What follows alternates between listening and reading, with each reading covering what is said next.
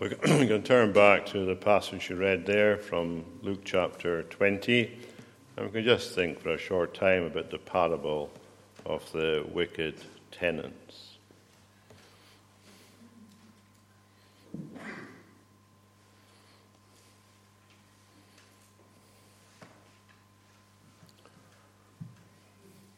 I don't know if you've ever asked this question. When's a good time to tell a story? And here, Jesus tells a story.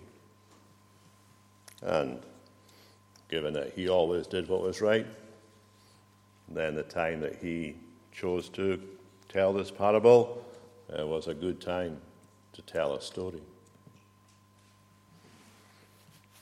But given that he did tell a story, we're to ask ourselves what was happening at the time. And I suppose we could say there's at least two things happening at the time. One is he's getting asked lots of questions. And the questions are not about information. They're actually, I suppose we could call them interrogation. And if we're getting attacked by ongoing questions from different sides, maybe a good remedy is to tell a story, because that is what Jesus did. Also happening at this particular time in his experience is that the rulers of Israel are trying to destroy him. We can see that in the previous passage there, where the previous chapter, at verse 47, they were trying to destroy him. So we could ask, if we're wanting to tell a story, who should we tell it about? And as far as we can see from what Jesus did, he told a story about those who were trying to destroy him. I suppose that shows to us the wisdom of the Savior, but also reveals to us the bravery of the Savior, doesn't it? After all, it is the last week of his life. In 3 days' time, he's going to be crucified. He knows that. Nobody else knows that.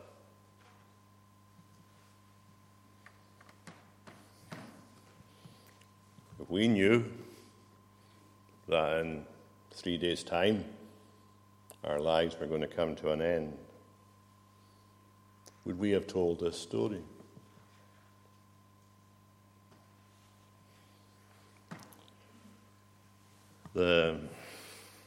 We know, we're familiar with what's the background here. It's coming up to Passover on Friday, and there's 1 million or so people in the city, because we're told that was the regular number that appeared annually for this great feast. And they were intrigued, the people, we could say, by what Jesus had done on the previous Sunday when he had rode into Jerusalem on the borrowed donkey. And I suppose many of them would have been impressed by the fact that he made an address when he arrived. That's what important leaders do when they arrive, isn't it? They make a speech. And we know what Jesus' address was to the city of Jerusalem. He just said there, as he wept, and announced that the city itself was going to have a desperate situation in 40 years' time. He mentions that in the previous chapter. And then he cleansed the temple, and it must have had some effect on the people. What's going to happen next? There were other things happening, of course, to the occasion of this parable. We know that there was a revolt being planned because Barabbas, he's about to be captured. So there's probably some tension in the air. It's unlikely that the authorities didn't know about it, so they would be watching to see if there's anybody going to speak rebellious words. And here's Jesus, and he tells his story.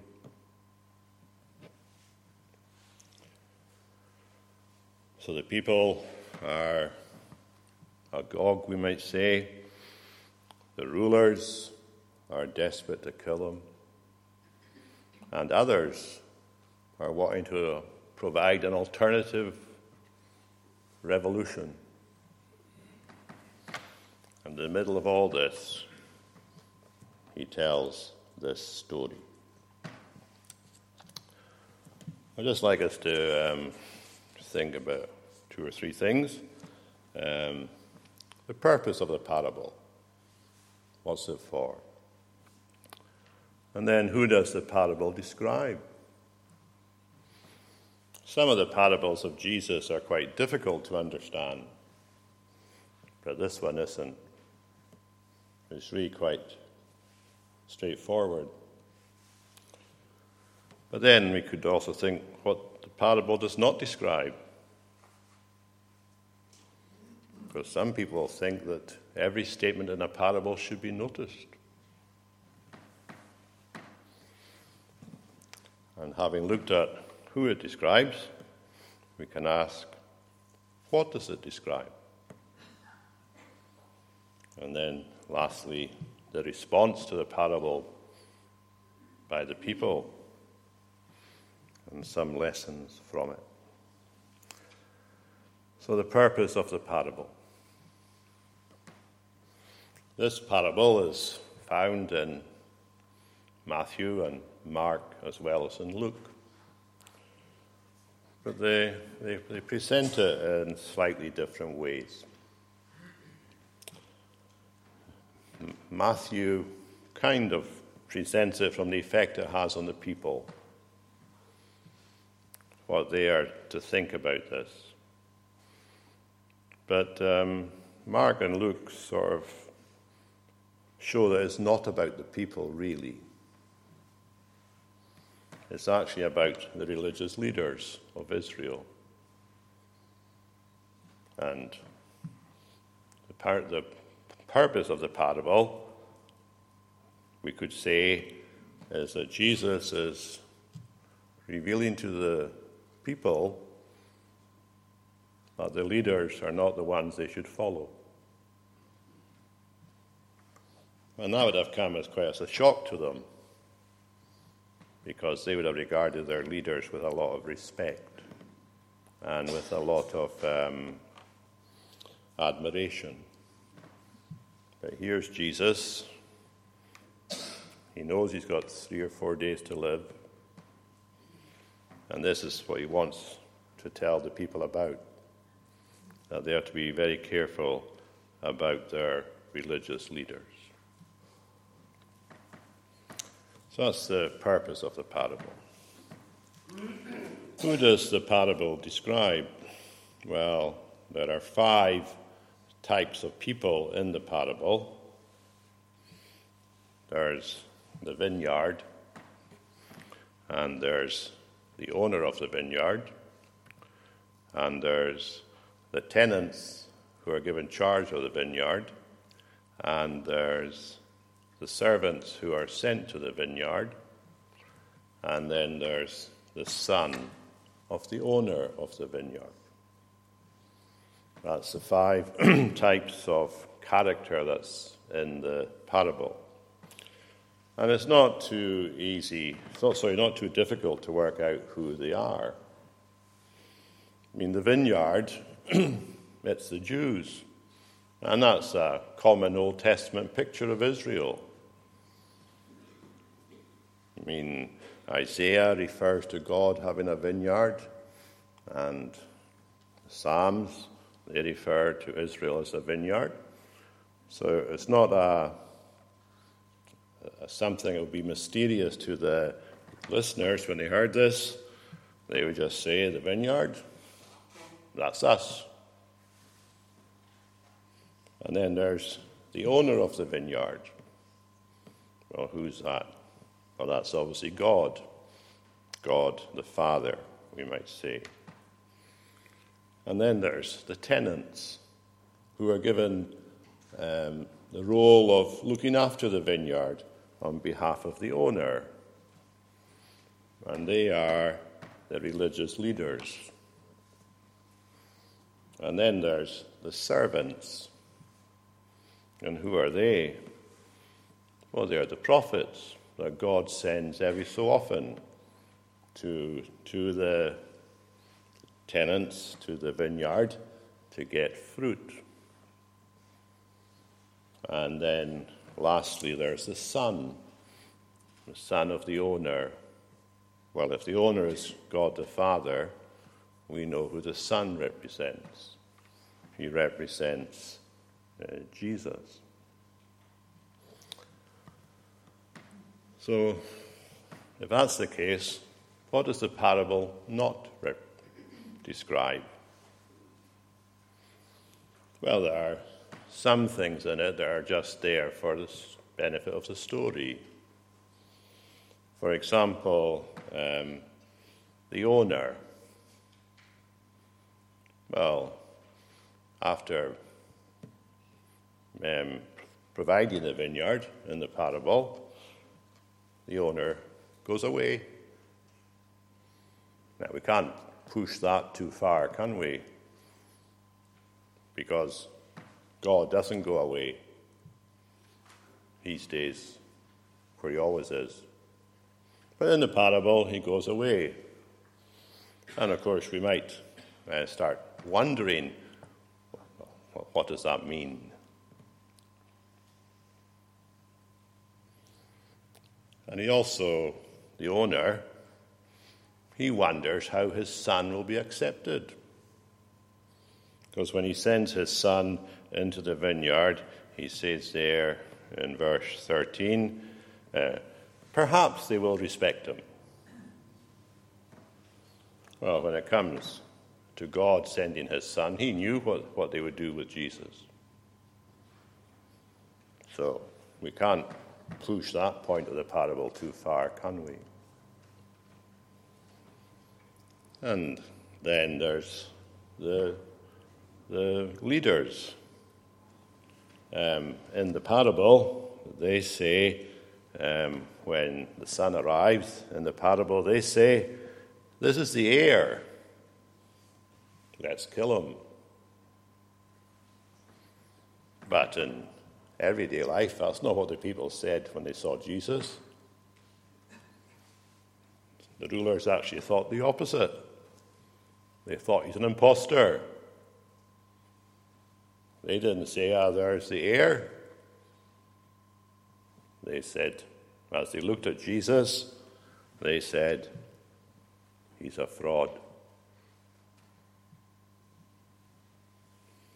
But I think Jesus is saying in the parable that they should have recognized him. But they didn't. And also in the parable, when it finishes, the son is still dead. Whereas we know that as far as Jesus was concerned, he was not going to remain dead. He was going to be raised again 3 days after he died. So every point in the parable or every statement in the parable It's not essential to the point of the parable. The point of the parable is what Jesus is going to say about the religious leaders. But he says other things in it too, so I just want us to think briefly about them just now. So what does the parable describe? Well, it's a historical survey of the history of Israel.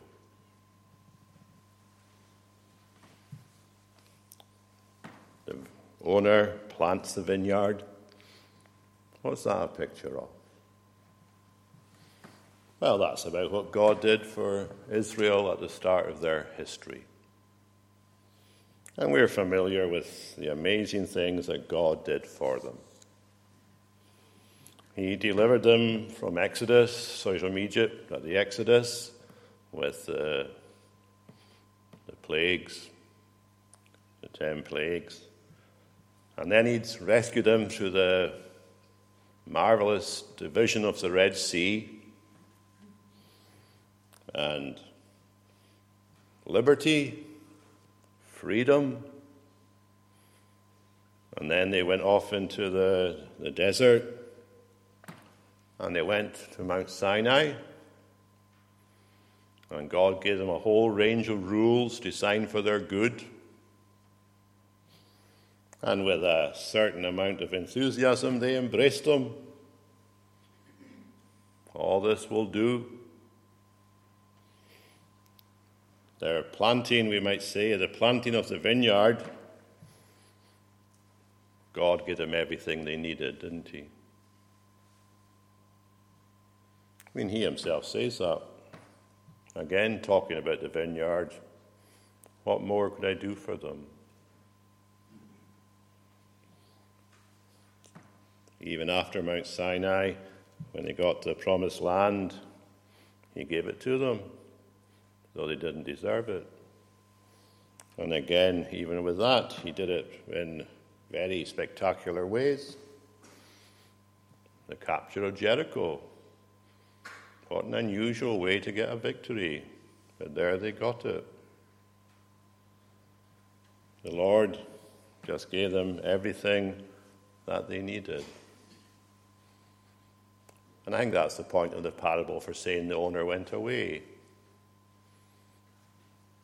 From one point of view, he didn't need to do anything else for them. What more could he do for them?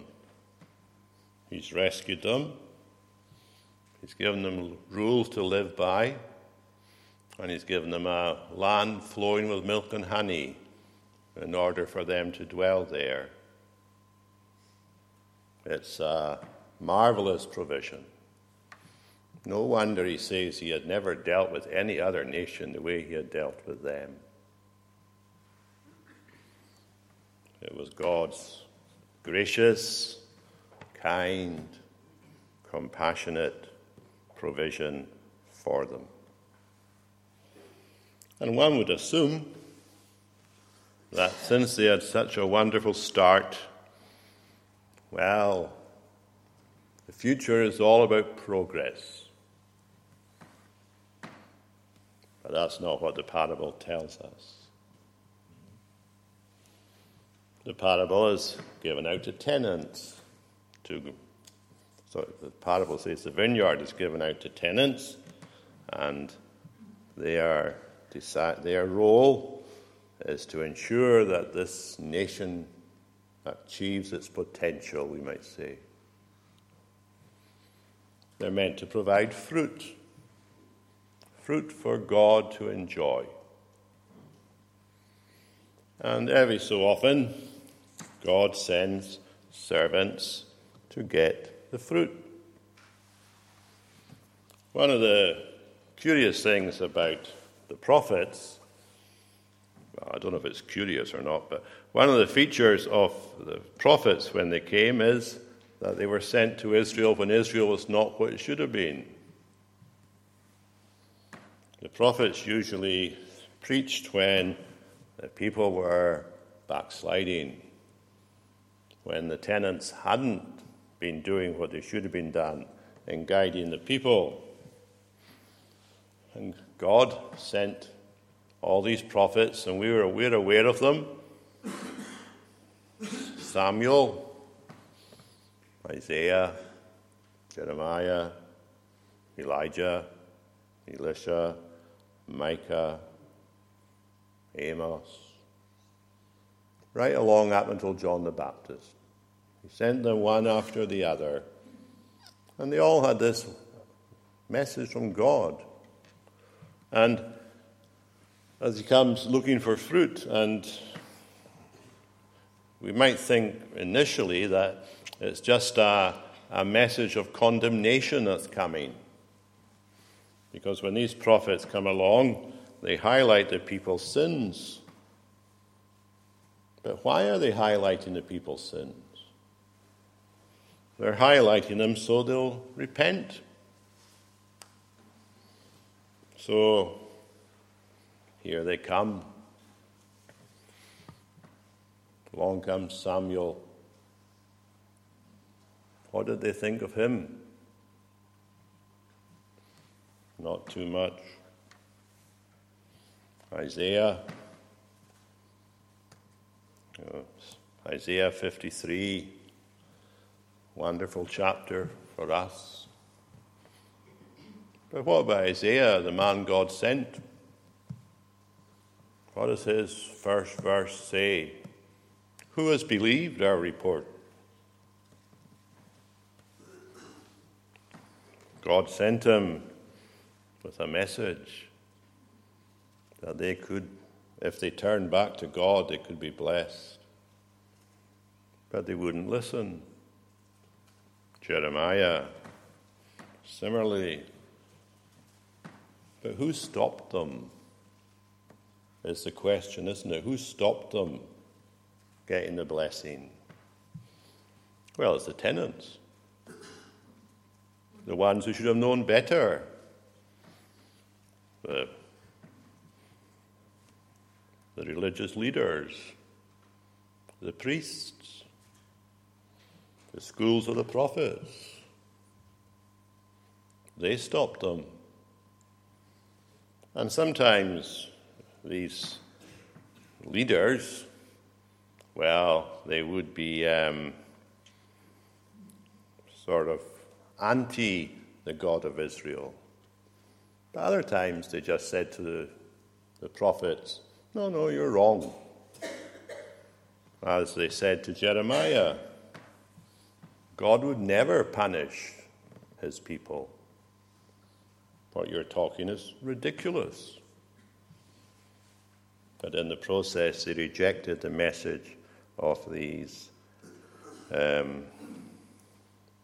servants that God sent one after the other in order to bring blessing and restoration to his people. But they didn't listen. And eventually, he sent his son. And Jesus came.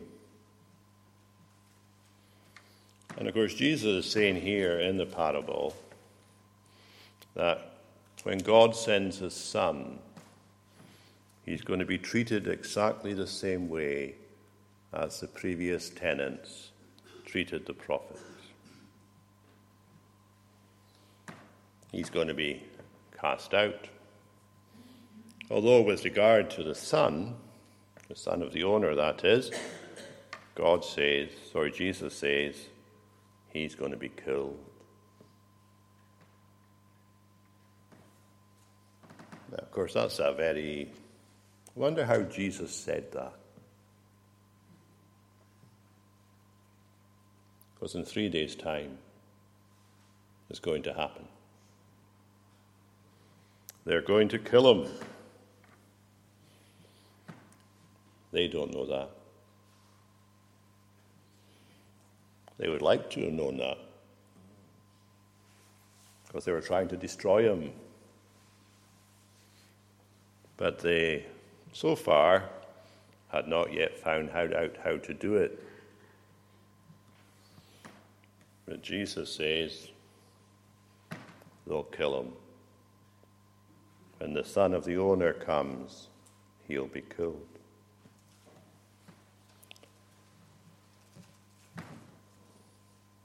Jesus says why this was the case. He says the reason why the tenants, that's the religious leaders, didn't like the servants and didn't like the son of the owner is because they wanted power. They wanted the vineyard for themselves. This is the heir. Come, let us kill him, so that the inheritance may be ours. They imagined that some or other it could be given to them. And we might think, well, that's highly unlikely. But we should perhaps listen to what was told in the Gospel of John, and chapter 11 and verse 47, where John says, "So the chief priests and the Pharisees gathered the council and said, 'What are we to do? For this man performs many signs.'" And then listen to this. "If we let him go on like this, everyone will believe in him, and the Romans will come and take away both our place and our nation." As far as John says, the leaders of Israel, of Judah, as far as Jesus was concerned, it was either him or them. If he continued, they would lose out. And here is Jesus, and here he's confronting them with that. He's saying to them, you're doing what you do because you're power mad. And you're willing, and so have your previous generation of rulers and leaders in Israel. That's been a consistent practice. They got rid of God's servants, the prophets, and they're going to get rid of the owner's son in order to try to hold on to their power. But then Jesus says to them, you're going to lose your power. Because he asks the question rhetorically there in verse 15. What then will the owner of the vineyard do to them? He says he will come and destroy those tenants and give the vineyard to others. He points out that judgment is coming. Judgment on these wicked rulers and leaders. But he's not talking about the day of judgment. The judgment that's going to come on them is that the vineyard is going to be taken from them. Or to put it another way, they're going to be taken from the vineyard. He's going to give it to others. And is that not what happened at the start of the Christian church? And is that not what really happened after the destruction of Jerusalem? So Jesus' story was actually very solemn, wasn't it?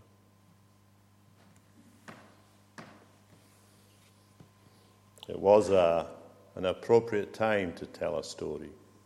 To tell a story that got straight to the point. And what would we expect from Jesus? We wouldn't expect anything else, would we? I mean, he's the way, the truth, and the life. And he'll tell the truth as he sees it.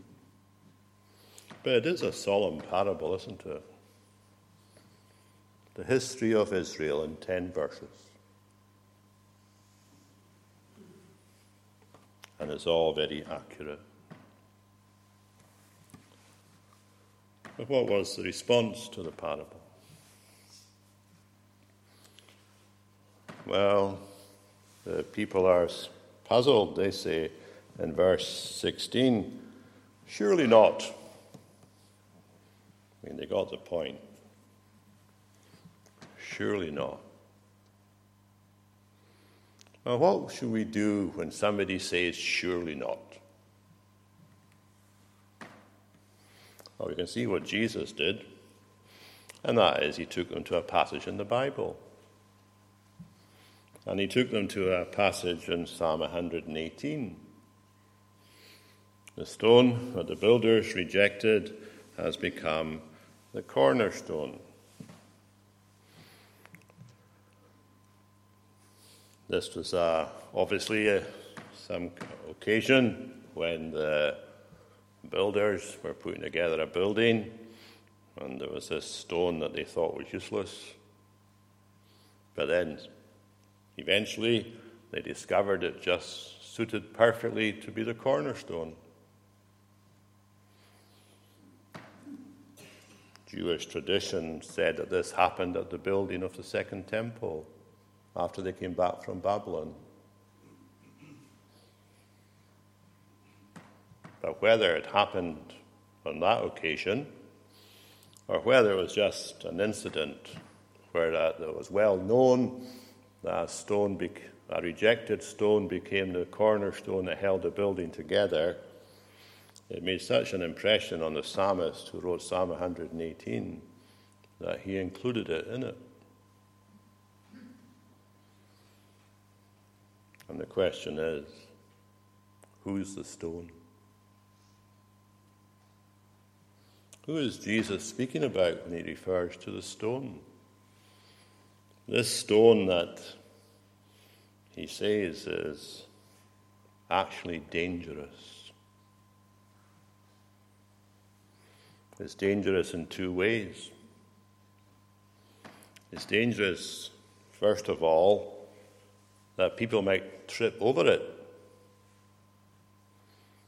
And after all, if the stone is just lying around, then people could trip over it. And I suspect that's what he's saying to the leaders of Israel. You're about to trip over me, is what he's saying. You're going to fall down. And he doesn't suggest they'll get up again. And in order to get the point, he says that they might not just trip over the stone, but that the stone might fall on them. And as he says there in verse 18, everyone who falls on that stone will be broken to pieces. And when it falls on anyone, it will crush him. And of course, Jesus is saying to them, isn't he? You don't really know who you're dealing with. And you don't realize who you're rejecting. This parable, this story, brings them to the point where they're actually facing the Son of God. And if they reject him, which they are going to do, there's no escape. Doesn't matter where they trip over him. And of course, they could come up with all kinds of statements whereby they thought they were justified in rejecting him. But if they trip over him, they're finished. And eventually, he's going to fall on them and crush them. What a warning to get from Jesus. a warning of being crushed without hope. So that's the parable. And we might say, well, that was a very interesting parable describing the Jews of long ago. But there are lessons in it for us. And I'd just like to mention 5 of them as we come to a conclusion. So what are the lessons? Well, the first one is this, that nothing can stop the exaltation of Jesus.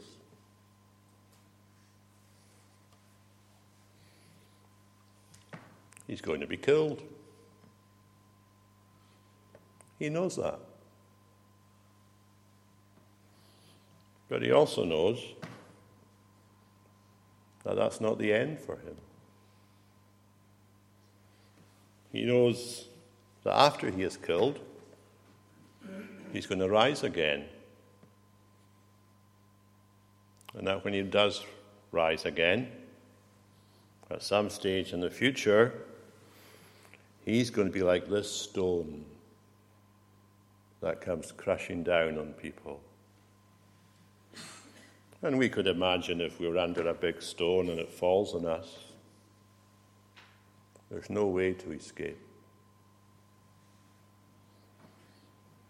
Jesus knows that he's going to be the future judge. The cross is certainly the way he provided salvation. But it's also the road that leads to his exaltation. And part of his exaltation, a day that hasn't happened yet, is when he comes as judge. And when that day happens, if we're against him, the reality will be terrible. We will be judged in the same way as these priests were and other rulers were warned. If a stone falls on you, there's no escape. Our Savior, the one who suffered on the cross, he is yet to be the future judge. And those who react to him now, in the same way as these rulers of Israel reacted to him, there's no escape. It's very sad, very solemn, uncertain. Another lesson that comes from the parable is the patience of God. How many servants did God send? How many prophets did he send? One after the other. Hundreds, perhaps. The first time a prophet was dismissed, what did God do? The second time a prophet was dismissed, what did God do? Third time. 10th time.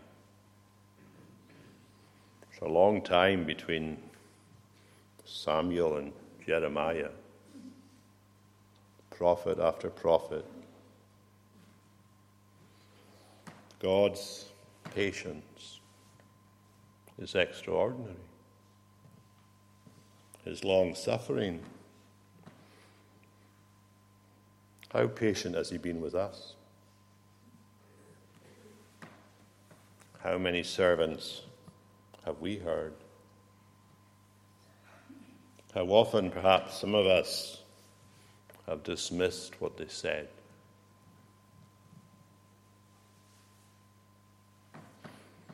Well, It's easy to dismiss a servant,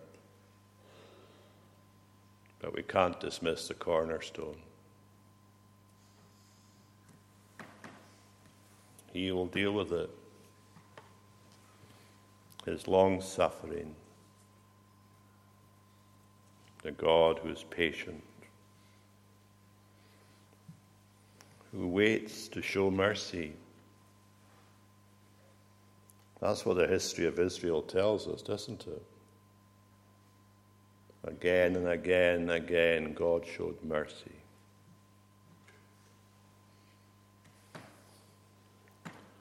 A third lesson that comes from the parable is the consistency of the divine requirement of fruit. Why did God send these prophets? Well, Jesus tells us he sent them to get fruit. What fruit does God want? Well, as John the Baptist said, the last of the prophets, he said to bring forth fruits meet for repentance.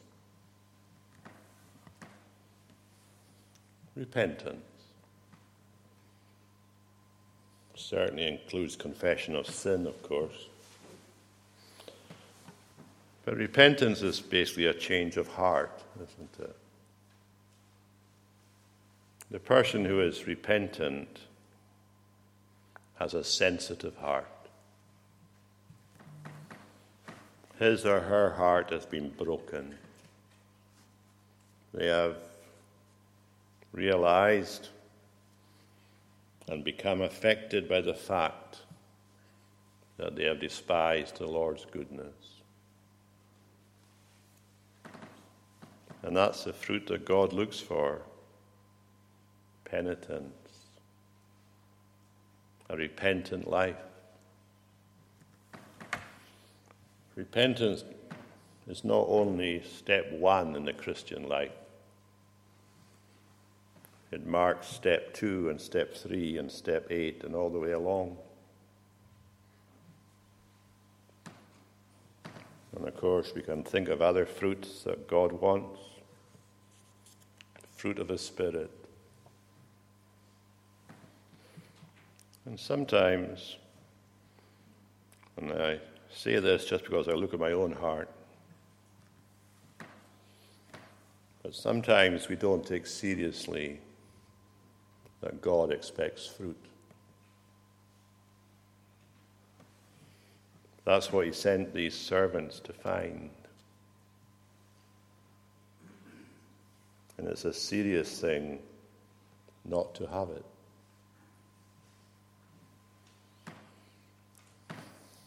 And the thing about the fruit is, I mentioned that God is consistent about it. He requires the same fruit in the 21st century as he did in the first century. His requirements haven't changed. The only thing is, he's waited a lot longer with us than he did with Israel.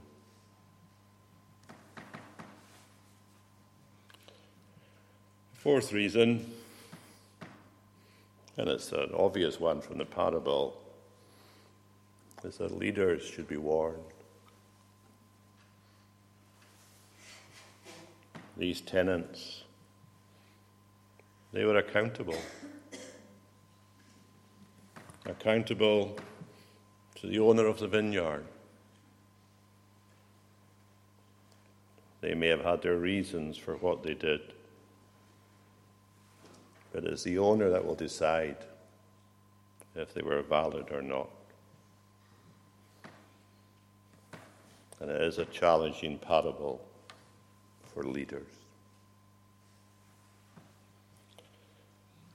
And the last thing we can see from it is the increasing brazenness of rejection of God. As each of the servants comes along, the hostility increases. And Jesus is a master storyteller.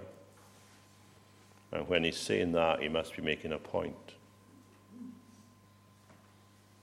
But of course, the real depth of their brazenness is what they did to Jesus. And that just becomes a question for all of us, doesn't it? What are we doing with Jesus? I mean, that is the ultimate question. Do we accept him? Or are we indifferent to the fact that these leaders a long time ago got rid of him, or thought they did? And it is possible to have people to have that desire in their hearts to say secretly, or even to say it openly, I wish that Jesus wasn't here. If we do say that, we're just standing beside these tenants in the parable who rejected Jesus. So though the parable describes the history of Israel, it is possible also describes the history of individuals. Because as I mentioned earlier, and we'll stop with this, how many servants have we heard? And have we produced the fruit that the owner is looking for? The fruit of repentance and the fruit of the Spirit. Shall we pray?